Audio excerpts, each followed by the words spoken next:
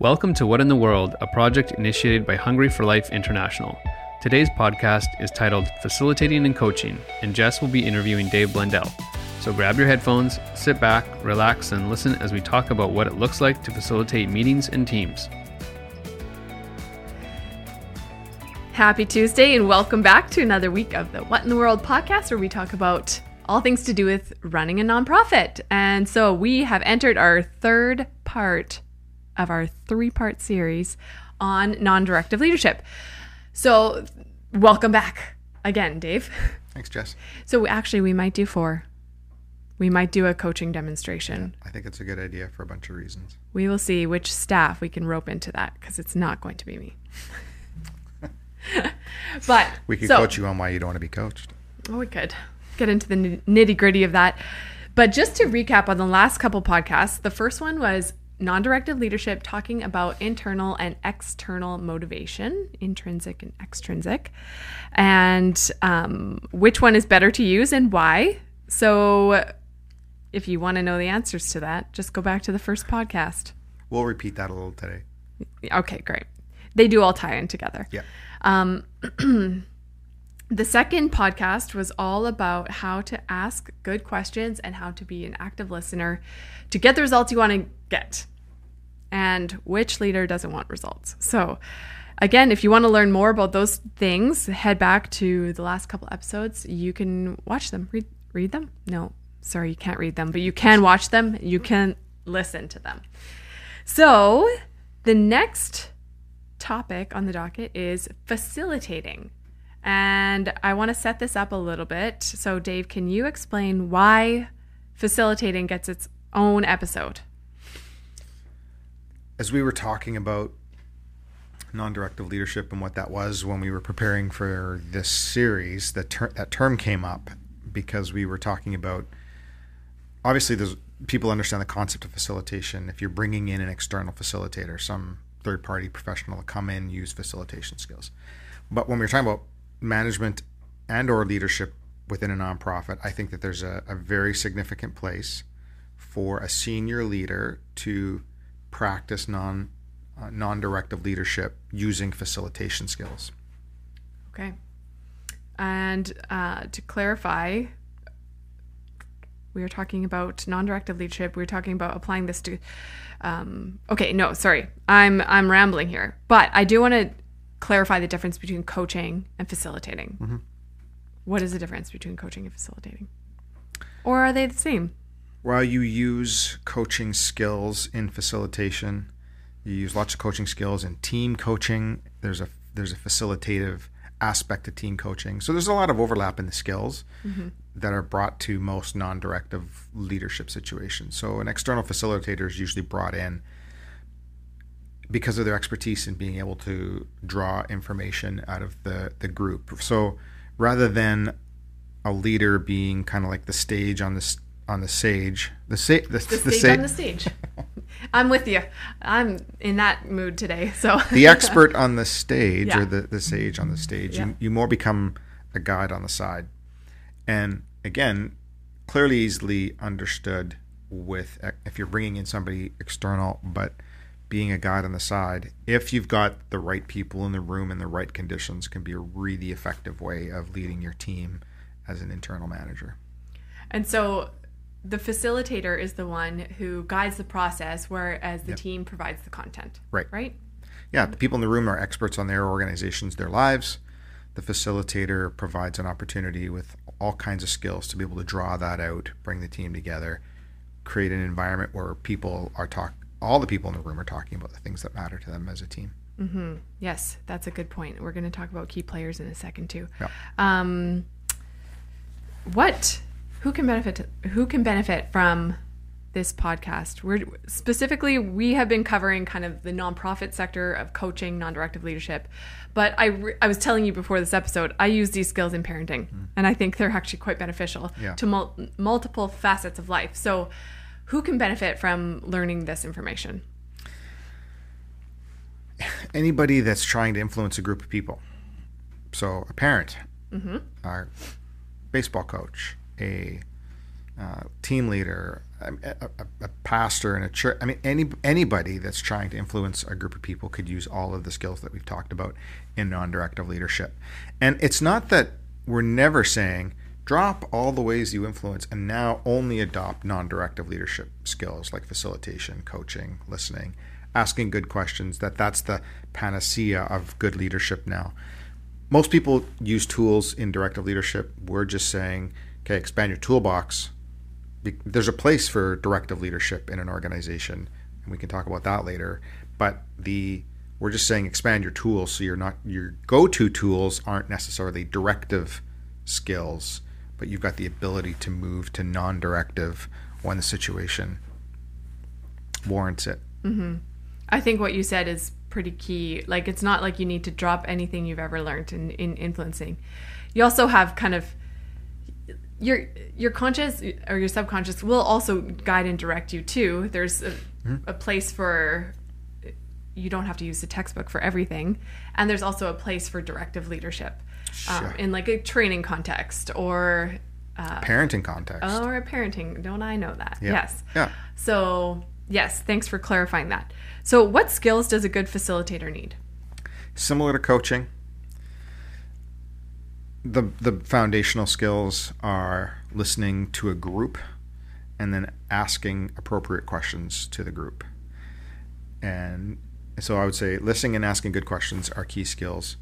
Being able to read the room, like emotional intelligence, is a really important skill in group facilitation, because on one-on-one coaching, you're reading the person and getting your cues from the person. But once you put a group of people in a room, the dynamic completely changes. Mm-hmm. And now you're not just reading a person, you're reading the room of people.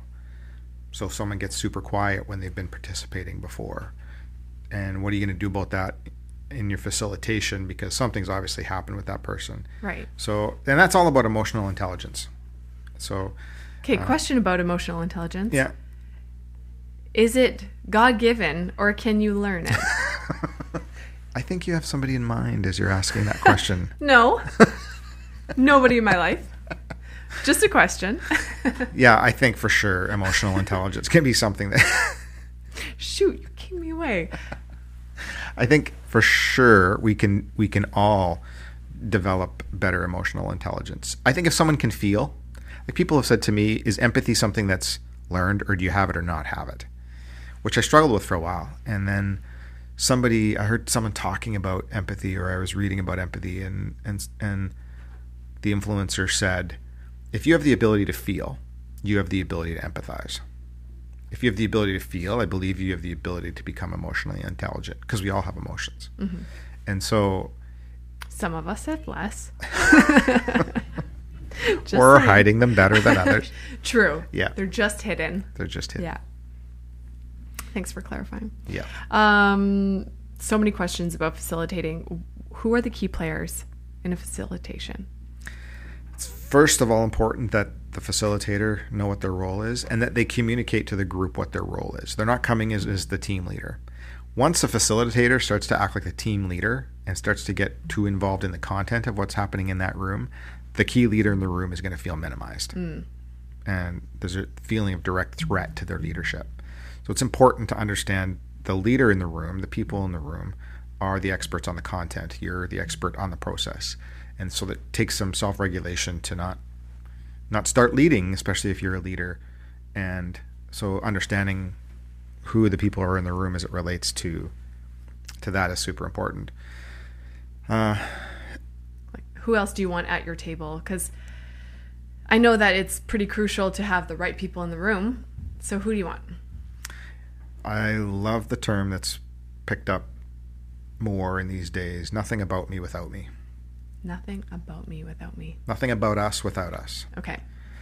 So the general principle is, if the issue you're discussing affects people, have more people in the room, or representatives of the people that the issue affects, be able to be in the room and contribute to that conversation, and default to more, not less, which is often a threat for leaders, because we sometimes think the more people we add to this room, the harder it's going to be to get what I want to have happen, because I have to now manage 8 people versus 3.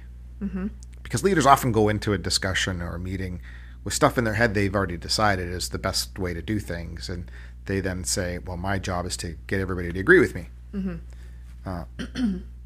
Super not healthy leadership. But if you're taking a facilitation position, you really could have as many people in the room as the situation warrants and still end up with the best solution for the group. And is it important that everyone gets a turn talking? Yeah, key point in establishing psychological safety in the room, because some of the researchers on psychological safety specifically define it as one of the aspects of it being that people in the room have roughly equal speaking time. And obviously you get the people who speak more and the people who speak less, and part of the facilitation skills is to be able to manage that dynamic in the room, pulling stuff out of people who aren't speaking much and gently controlling the people who may be contributing too much. So those are all practical facilitation skills. But as far as going to your question, for sure, if you're really going to benefit from the people in the room, you have to figure out ways to get everybody in the room contributing. Yeah, I mean, if you're asking them to sit at the table and then you don't ask for their opinion, they might feel like that was a waste of their time. Right. And we often assume as leaders that if no one's talking, it's because they don't want to talk. But think about it. Whenever we get out of a meeting and the person that doesn't talk too much comes up to us after or sends us an email and says, hey, I had some thoughts in that meeting. And I'm like, why didn't you contribute those thoughts in the meeting? Because they're amazing thoughts. Yeah. But that goes to the skills of facilitation. There's lots of tools. There's lots of ways of going about bringing information, bringing people into the conversation that might be quiet. Right. And might be beyond today's scope. But it's a really important skills to have so that everybody feels like they've contributed to a discussion. We're going to talk about a few different archetypes that are generally in a facilitation meeting a bit later, and I want to get like some more practical tips on how to pull out answers out of the quiet ones. Sure. But for now, what about rules of the game? What guidelines do you establish with a group off the team right off the bat? As we've talked about, in previous podcasts, unless people who come to a meeting feel safe, genuinely free from feeling a threat to their self-worth, psychological safety, trust, words in that realm, unless people feel they can trust each other, then you're really you never have the foundation for a good discussion. No matter what good questions you ask, no matter how great of a job you do facilitating, if you don't establish what safety looks like in this meeting, that people can trust one another, you don't have a meeting. You don't have a productive meeting. And that takes some real skill, and that's different from group to group, because some groups may have established that already. Some groups may have the one talker who does all the talking. No one feels safe to talk. You may have had a situation where this more relates to external facilitation, and you don't know what you're walking into, the team culture that it is. But for an internal leader in an organization, really important that you establish right off the bat, what is it going to take to make people in this room safe to contribute? And sometimes we call that a check-in. Okay. And we ask the question directly. And we use some tech tools so people don't have to identify themselves with their answer. But we... Oh, yeah. Yeah. We've used those. We have, like a Menti poll where we ask the question, what will it take for you to feel safe to contribute in this meeting? Especially when you're concerned about a lack of safety. Yeah. And people will write, it'll show up on the screen, and then I'll follow up and I'll say, does everybody in the room agree that you're going to act in a way that commits to those things for everyone in this room? That's a great tip. Yeah. For creating safety. It is. And ultimately the proof's in the pudding. You can't just say it at the screen at the beginning and allow everybody to talk the way they want to talk. You as a leader, as the facilitator, need to hold a group accountable to the things that they said on their screen. Right. And that takes some self-awareness on behalf of the facilitator. So safety, that's one rule of the game. Yep. Any other rules of the game? What was the question again? What are some guidelines to establish with the group or team right off the bat, like psychological safety? Anything else? Yeah. Some expectations around contribution. If you've established psychological safety, now you can say we want to have healthy conflict in this conversation, which means speak about the issues, not about the people. And so we keep let the people know right up front we're going to talk about the issues we're trying to solve together, not look to blame people who the issues may represent for you. So focus on issues, not people. We also have the skills that I was talking about earlier about making sure everybody's a part of the conversation. Knowing when to take a break is really important, not just because it says in the schedule we should take a break, but sometimes the room's tense, people are tired, people are fidgety, and know when to take a break and get people to walk outside or go to the bathroom or get a coffee is also really important, because it kind of lets off the steam in a room if you're starting to feel that people need that mental break. There's lots of other skills related that might answer your question, but that's probably enough for now. Yeah, okay. To start. Side note, I'm totally jetting off, but It's okay. Can a team leader also be a facilitator? It takes significant self-regulation for a team leader to be the group facilitator. Right. And so some of the teaching on team coaching and facilitation is sometimes you might need to have somebody in the room who's not the leader, but it's going to be willing to act as the leader. Okay. So in a staff meeting, appointing somebody on your staff as the facilitator who's actually going to be focused on facilitation skills, not any outcome of the conversation. Okay. If you've got a leader that can be pretty directive and really have a hard time not directing the conversation, because we tend to think that leading is all about directing, then if that leader isn't self-aware enough, isn't skilled, doesn't learn facilitation skills, you might need somebody in the room to be appointed to that role. Okay. And then the ability for that leader to be submissive to the facilitator in the room, Right. even though it might not be the leader. So it does, if a leader's really committed to inclusion, safety, collaboration, and they take skills, they learn skills around non-directive leadership and facilitation and asking good questions, I think it's a fantastic idea for the key leader in the room to be the facilitator. Okay. Because while you're facilitating, you're also communicating that this is collaborative. Have you ever seen organizations where they have like a designated facilitator? I've seen some organizations that more heard of them that like somebody different on staff each meeting will facilitate the staff meeting. So my son works for the Saskatchewan Rough Riders, and he found out during operations meetings that every leader, every staff member takes a turn facilitating the staff meeting. Oh, interesting. So like over a year period, you can expect that one meeting a month you're going to be facilitating or leading that meeting. Hey, it's a great way to kind of weed out, like find your facilitator. It is, and include people, develop them as leaders, develop their facilitation skills. So I think there's some wisdom in that here. I don't facilitate many of our meetings here. Like for example, our director of operations facilitates our operational meetings, and I'm just a participant. Right. And so related to the question you asked earlier and this very point, one of the best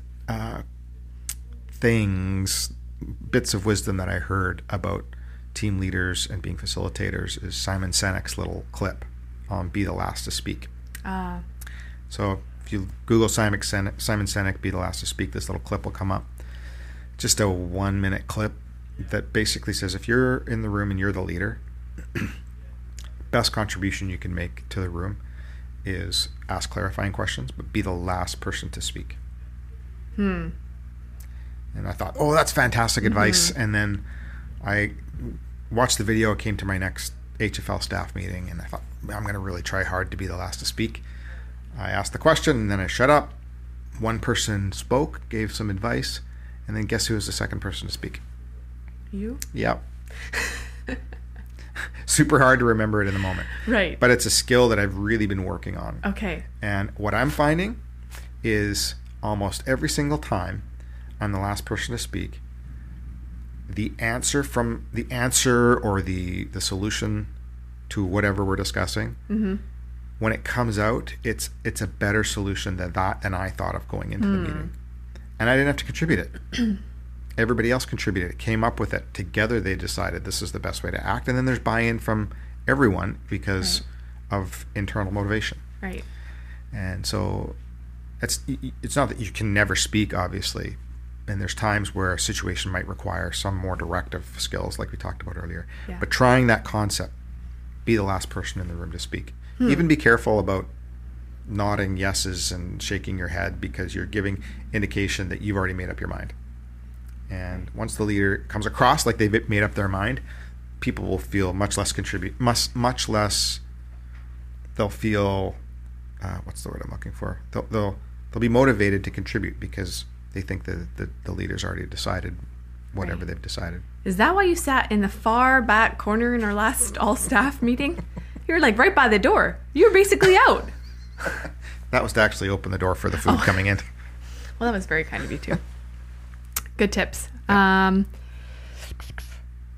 Okay, let's take a quote here. A healthy team is a system, just as a corporation or department is a system. A leader facilitator must maintain constant association with the team to support progress. What does that mean? So when I read it, the first thing that came to my mind was micromanaging. But so how do you take that quote and not, like, it sounds like, oh, to be a good leader or facilitator, you have to constantly be on and talking with people and all this kind of stuff. But to me, it sounded just like, if I were to do that, that would come across very much like micromanaging a situation. Yeah. What's your take on that? There's a lot in that quote. Can you actually read it again? Yeah. A healthy team is a system, just as the corporation or department is a system. A leader/facilitator must maintain constant association with the team to support progress. Yeah. First of all, you probably don't want me to geek out in the first part of that. But Geek out. I love systems theory in organizational behavior. Okay. And that's the concept that everything affects everything in an organization. Oh boy, overwhelming. Yeah. And that's why I won't go down that rabbit hole. But I love it because what systems theory in organizational behavior does is communicates to the people there's no simple solutions. There's no formulas. There's no easy answers. Everything that we do will affect some other part of the organization. The most clear example for us lately as an organization would be Ukraine. Ukraine dropped in our organization the way that it did, and it affected everything else in the organization. And so all organizations are systems of relationships. So I'll stop there on systems theory. But the last part of that quote, which is for the leader to stay connected. Read that last part again. Must maintain constant association with the team to support progress. Yeah, and what I love about that is it's really non-directive leadership. You're supporting the progress of the team. You're connected relationally to this team to support the progress. You're not giving directions. You're allowing stuff to come to the surface. Stay connected to it. But leaders who think in terms of simple systems or directive leadership would say, I'll speak, you do, and support doesn't really need to be part of that because I'm telling you what to do and then you're just going to go do it. Right. But if you're thinking along the lines of non-directive leadership and understanding the organization as a system of relationships and factors that all interact together, the leader's got to stay connected to the system, but not dominate the system, not micromanage, not apply their formulas or the way that they did things to everyone else. And so I love that concept because it acknowledges that everything's related to everything, and that the leader's job is to stay relationally connected. And then the word support really stands out to me there. Support the team of people. That's assuming you've got a team of really capable people. If you've got a team who need directive leadership because they don't know specifically what to do in their job, Right. then you need to swing back more towards advice giving and directing. And as soon as that group starts to grow and become more skilled, though, you've got to move the continuum to more supportive, non-directive behaviors. Yeah, because I feel like that taken the wrong way, your organization could suddenly become a hen house with chickens with their heads cut off, running around aimlessly. Right. Because you're just, everything is related to everything. We're going to take it as it comes. Like that kind of, like if you don't get a handle on this concept, you could run the other way with it. Like there has to be ground rules too. Yep. So you're saying establish the ground rules within a team, And then maintain constant association with your team and constant check-in, like that kind of thing. Yeah, and think if HFL started all over again and we had a whole bunch of people who had never done international development and they came to their first staff meeting. If I used only supportive, non-directive behavior there, no one would know what to do. And it would be like ambiguity, uncertainty. So now I got to start off teaching people about international development, showing them how to write proposals, telling them where the pens and paper are and how to use the photocopier. That's all directive behavior that's needed to that team because they have lots of motivation, but no skill related to the job that they're doing. Right. But the more skills they learn and the better they get at what they're doing, which is also a leadership responsibility, the less directive I need to be. And the more now I can be supportive of the experts in the room who are better at their jobs than I am. And that's every leader's dream, I would imagine. Some people just like to have followers and tell a group of 5 people what to do, and that's their prerogative. But that's not... heard that eye roll. I heard that. Okay, so how does non-directive leadership work in a work or meeting environment? We talked about a bunch of that already, but yeah, we did. Sorry, but I think getting my questions confused here. But I think there's a couple things that are important to bring out there. Okay, is the designing of an agenda where some of the information is separate from some of the items for discussion, where you might have a part of a meeting where, well, the Christmas party's here, this thing is happening there, we're rolling out this new program on this date, and that stuff's more for information, and keeping those things separate from the parts of the meeting where you're really wanting to include and be collaborative with all the people in the room. So bringing a topic to be discussed, and then as a leader being prepared with questions you're going to ask about those topics before you give any input. And so I think that's especially if you've got highly skilled people. If you're more needing to be directive because you've got people who haven't developed the knowledge yet to do their job, you might, as we said, in a meeting need to provide more information and direction. But as that team's skilled, you start to do less of that. So I think applying what we've talked about to a meeting setting, and with the specific skill about forcing yourself to listen, ask questions, be the last to speak. Okay, I want to get into the 5 archetypes. Yeah. Because we all have them. And if you don't think you do, you are it. Classic line. So yeah, I want to give credit to whoever gave me these archetypes, which I should have found his name, but it was from a YouTube clip on facilitation and challenges around facilitating a group. And there were 5 common personality types that pop up, and how do you deal with them?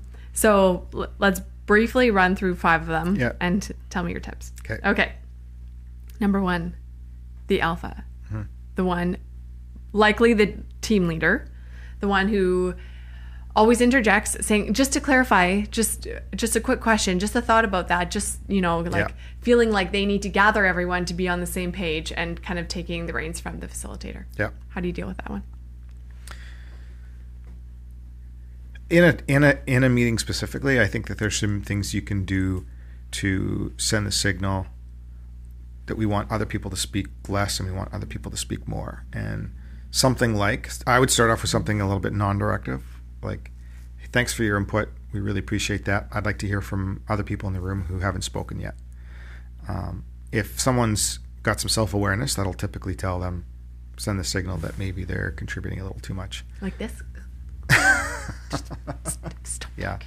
And if that person doesn't have a lot of self-awareness and doesn't pick up that cue in a meeting, definitely it's a one-on-one conversation. I've seen some people become a little too harsh with the alphas in the room and shut them down. Okay. And then I've seen them like really minimize and hurt them. Okay. Because that person that's the alpha that's bringing all the information, they honestly believe that this is their best contribution in the room. Right. That's their positive intent. Yeah, good motives, right? Yeah, totally. Yeah. So you don't want to come across like you're disapproving of that person and why they're speaking a lot. So I would take them aside after, saying, you say some really great things in the meeting. We want that contribution. I'm trying to bring out some others and people who don't speak too much. maybe could you wait to speak, just like me as the leader in the room is waiting to speak? Can you maybe reform some of your points as questions so that you can help draw people out into the room? And if that person's an alpha type leader, they'll actually respect the fact that you're wanting to include them as leader in that room rather than diminish their presence. Right. Cool. Okay, the next one, the know-it-all. So this can be described as the person who is maybe somewhat quiet throughout. It looks like they're really paying attention throughout the meeting. And at the very end, when everyone wants to go, they raise their hand and say, so just to clarify, so that we're all like kind of like the alpha, but more at the end. And they just want to kind of make sure everyone's on the same page, that they have all the knowledge.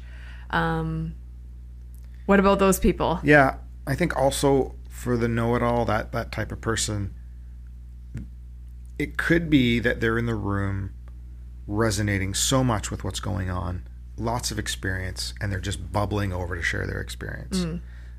Because again, they honestly feel like what they're doing is the best contribution to the room. So similar to the alpha, I guess, it would be to help that person understand, either in the meeting or before, the same thing.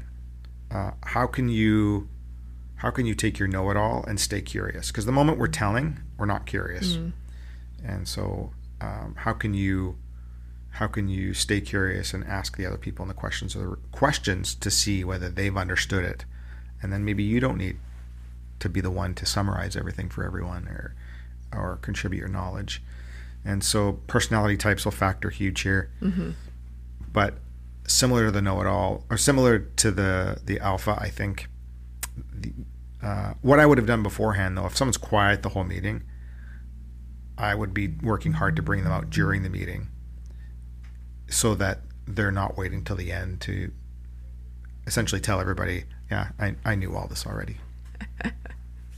That was my next one, the introvert, the one who is quiet throughout the meeting and will stay quiet the entire time. How do you draw? Because like we mentioned before, these people have amazing ideas. They'll come to you maybe later, maybe in a week or so. Yeah. Say, oh, about that, I was thinking. So how do you draw it out of them in the moment? We had a person on one of our teams here who really, really smart. And I knew they were super smart, but they would very rarely contribute in a meeting. And I was figuring out why, because I know I'm interested in everybody's opinion in a room. That's clear to me, but to this person that wasn't clear and wouldn't contribute.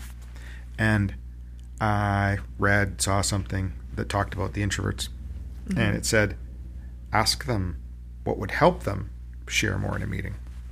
Rather than say, hey, I'd really appreciate if you'd share in a meeting. Right.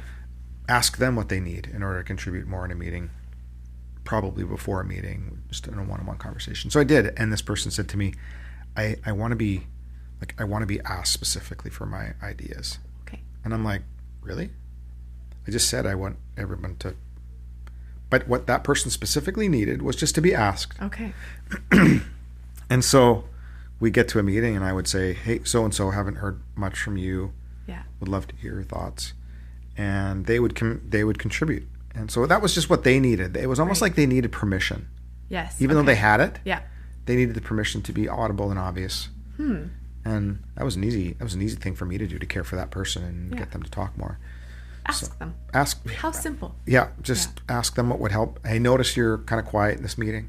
If someone changes their behavior really dramatically in a meeting, you've got someone who's the know-it-all and they get super quiet right away, then ask them, hey, I saw you've got super quiet in this meeting. What's going on for you as we've had this discussion?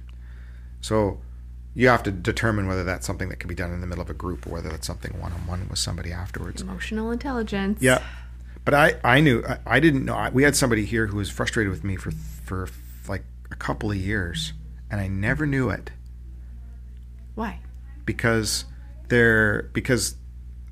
how they dealt with conflict was to be very quiet, introverted, thinking about it. Yeah. And if I would have learned better about how to handle the quiet, introverted person in a meeting, I would have said, hey, what's going on for you after that meeting? You were kind of quiet, or how was that meeting for you? When I realized they weren't contributing very much, I assumed they were okay. Oh, interesting. And they weren't. Okay.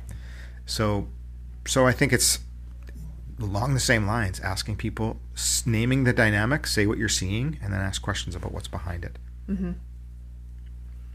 The indecisive one. Oh, another. Oh, yep. Go for it. Back to the introvert. Yep. What really helps if you've got a room size of more than 3 or 4 people, Yeah. for some discussions, make discussion groups 2 to 3 people. More safety, right? Yeah, more safety.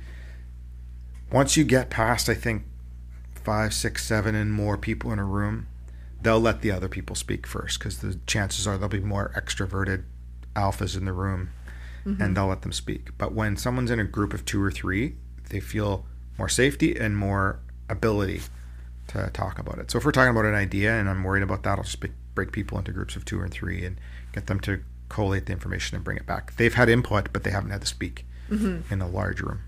I love that. Personally, I love the breakout groups. I am way more likely to talk in like a 2 to 3, because then it's far less scary. Yeah.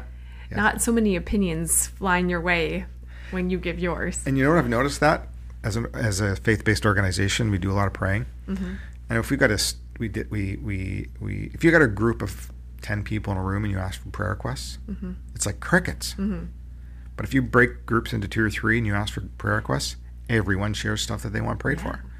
So there's something about being in smaller groups that help people feel better able to contribute.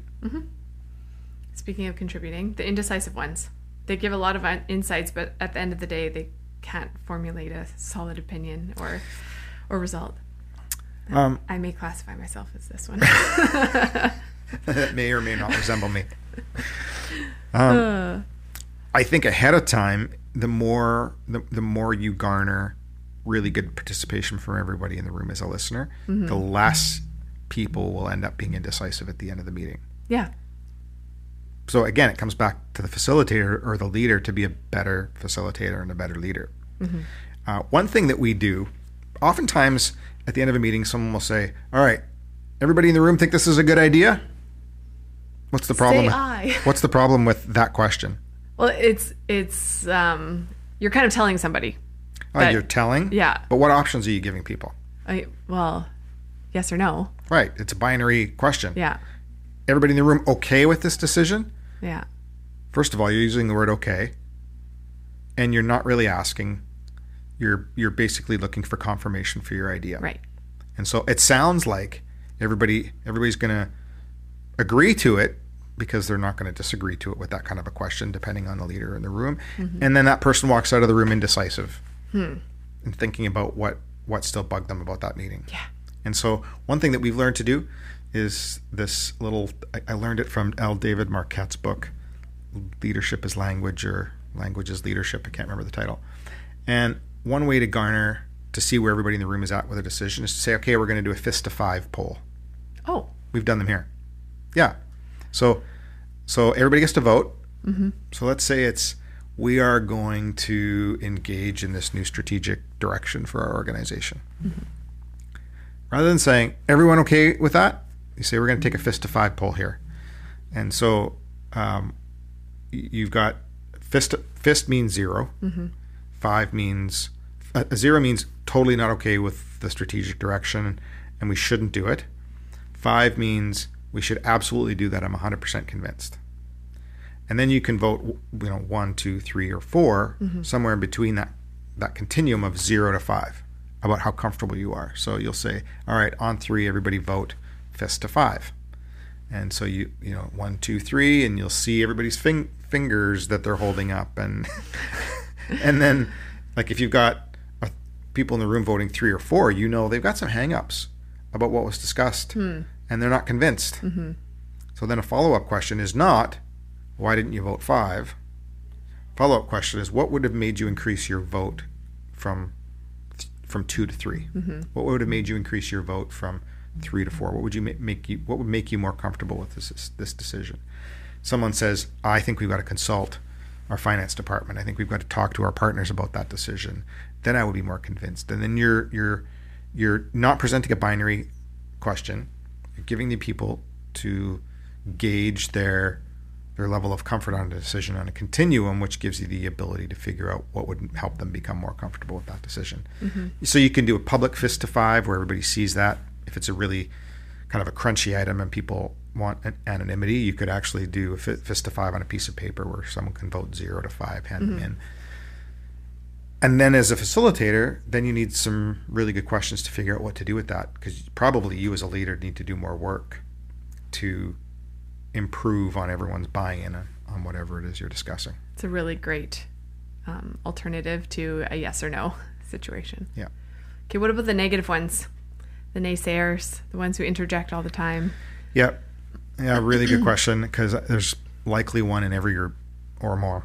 And so that there's lots of ways to answer that question that would go beyond our scope today. But with the people in the room that are chronically negative, like almost like they're going to say no and give me a reason to say yes. That's kind of their default to whatever's going on in the room, especially if they feel the room pulling towards one direction. Okay. They've got to be the no people, and it's not because they woke up that morning thinking about how to frustrate the team today, even though it seems like it. Yeah. But it's important for a leader to know what's behind the no, like what's going on for that person in the no. And again, depending on the room dynamics, level of safety, it's asking more questions. Hey, you're constantly opposing something in this discussion. What's going on for you? What's behind your no? What do you think we're missing? A whole bunch of good questions. And then it could be the one-on-one conversation again with someone after the meeting and pointing out the same thing. And it's important how you point it out. You don't want to go and say, you're always negative for everything that we talk about. Because they could argue with that conclusion. What I would say instead was, I'm noticing that whenever we talk about an issue, you take a contrary position. Is that accurate for you? How does that sit with you? Because they can't argue with my perception or my feelings, so I can approach it from that perspective. And then I can ask some more questions with them on one-on-one about what's going on within them in the organization and personality. And I would say, what are you trying to accomplish with the no? In one situation that I was a part of, when I asked that question, the answer was, I think there's a lot of visionaries in the room, and I really believe I need to keep our feet on terra firma here. And again, positive intent. Right. They felt the need. It was their obligation to keep everybody grounded. Yeah. And to a degree that was true. That was their role. But then have a follow-up conversation of, if you're going to bring a negative opinion or you're going to bring a no, then also bring another piece to the meeting, which could contribute to how the conversation could become a yes. And so that's one way. And then sometimes if it's chronic enough, it goes on long enough for a certain amount of years, sometimes you need to have some serious questions about whether that person really should be a part of the organization and the culture. Because if you've got a chronically anxious person, a chronically frustrated person, and they end up determining too many decisions in the organization, you're going to discourage everyone else who are there with some great ideas. Yeah. And so it might require some conversations about culture and fit. And sure. Because the only thing that is more harder than people who work that way are the people that allow them to work that way. And so those are some tough conversations, but you don't want to jump to that too quick. You want to see if through your good facilitation, non-directive skills, you can get that person to become more pro-social in meetings. Yeah, I saw a TikTok the other day. All my good information comes from there, of a leader who is kind of like a TED Talk type thing. And she was just saying, I fired our most highly skilled individual. And everyone was like, why are you firing them? And blah, blah, blah. And she said, I knew they had to be fired, and I knew it was the right decision, because the next morning she walked into the office and everyone was happier. Everyone was more productive. Everyone felt like a burden was lifted. Yep. So yeah, sometimes it's for the sake of your organization, culture. Yep. Those tough conversations have to be had. Absolutely. That concludes the 5 and also kind of this podcast. Yep. But is there anything else you wanted to add to this topic on facilitation? A takeaway point, maybe. I think just in summary, if specifically a leader who's used to being directive can practice some of the basic skills of being curious, staying curious, be the last to speak. Don't drop your proposed solution to a discussion on the table until the very end, and you might find out you don't need to. I think that those 2 or 3 skills will help you move towards being more of a guide on the side than the sage on the stage. Move you towards being a facilitator, non-directive leader, even though you are maybe the constituted authority person in the organization. That should never really have to come into play. Okay. Sometimes it does. There's been a few times where I've had to make calls that didn't go over well with some people, and of course that's always going to be needed when leaders need to make tough calls. But the more you practice those non-directive skills, facilitation skills, the less often you'll have to do that because of the brilliance in the room that comes out. And again, from a self-awareness or teachability perspective, am I as a leader feeling at all threatened because of the brilliance in the room? If I am, it's going to be very hard for me to be a facilitator, because at the end of the day, I want people to know how smart I am and I've got all the answers to the world's problems or the organization's problems. That's another podcast, because this moving from directive to non-directive needs to be a person who's got self-awareness, teachability, someone to talk about these tendencies with, to figure out how to move away from that. But it'll be worth it every single time. It's pretty glorious when you realize there's the corporate brilliance in the room far exceeds your own. Cool. Thanks, Dave. That's all I got today. Thanks. Great discussion. Thanks for listening to What in the World, where we seek to educate and inspire. Here at Hungry for Life, we are passionate about your group having a global impact in eradicating needless suffering. For more information, head over to our website at hungryforlife.org, and you can find us on Facebook, Instagram, YouTube, and wherever you may listen to podcasts. Tune in every other week for another conversation about what is happening at Hungry for Life.